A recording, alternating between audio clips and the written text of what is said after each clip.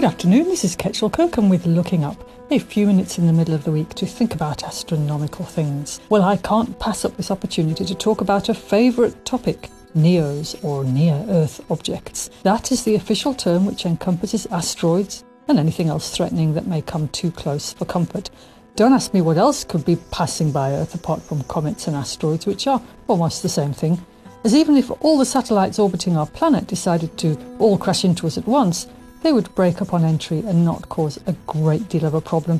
Mostly Earth is water or uninhabited. But an asteroid large enough to destroy a city has passed between the orbits of the Earth and the Moon a few days ago, luckily for us, missing both. The object, named 2023 DZ2, was discovered 5 or 6 weeks ago. As predicted by scientists, it passed within 175,000 kilometres of the Earth a week last Saturday after flying past the Moon. It is rare for such a huge asteroid, estimated to be between 40 and 90 metres in diameter, to come so close to the planet. With such a close pass of the Earth, the asteroid was visible through binoculars and small telescopes across the globe. A live web broadcast of its approach was provided by the Virtual Telescope project, if you want to look that up on the internet. The object looks set to return towards Earth's orbit in 2026, but scientists have ruled it out as a threat to the planet on that occasion too. Earlier in March, a similarly sized asteroid,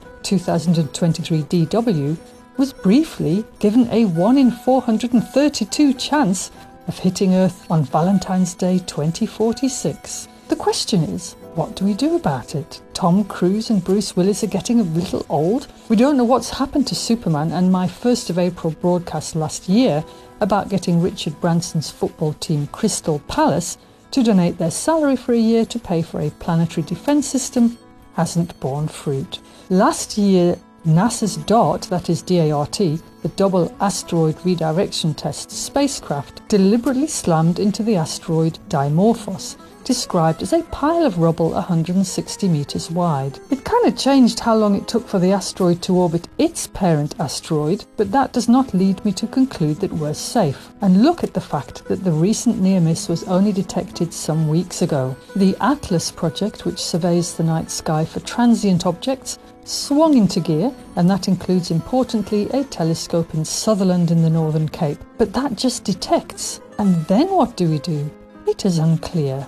Well, for now we're safe and warm in our beds from city-destroying piles of extraterrestrial rubble, protected also by the statisticians who declare that there is only an extinction event direct hit once every million years or so.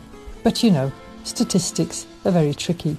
It does seem very unlikely that a celestial threat will come to us in the form of a lump of rock. More likely, it will come to us from our sunny orb in the sky, which is at odds with our tendency to produce greenhouse gases, even when we know it will mean all manner of mayhem. For now, this is Ketchel Kirkham cheerfully wishing us clear skies.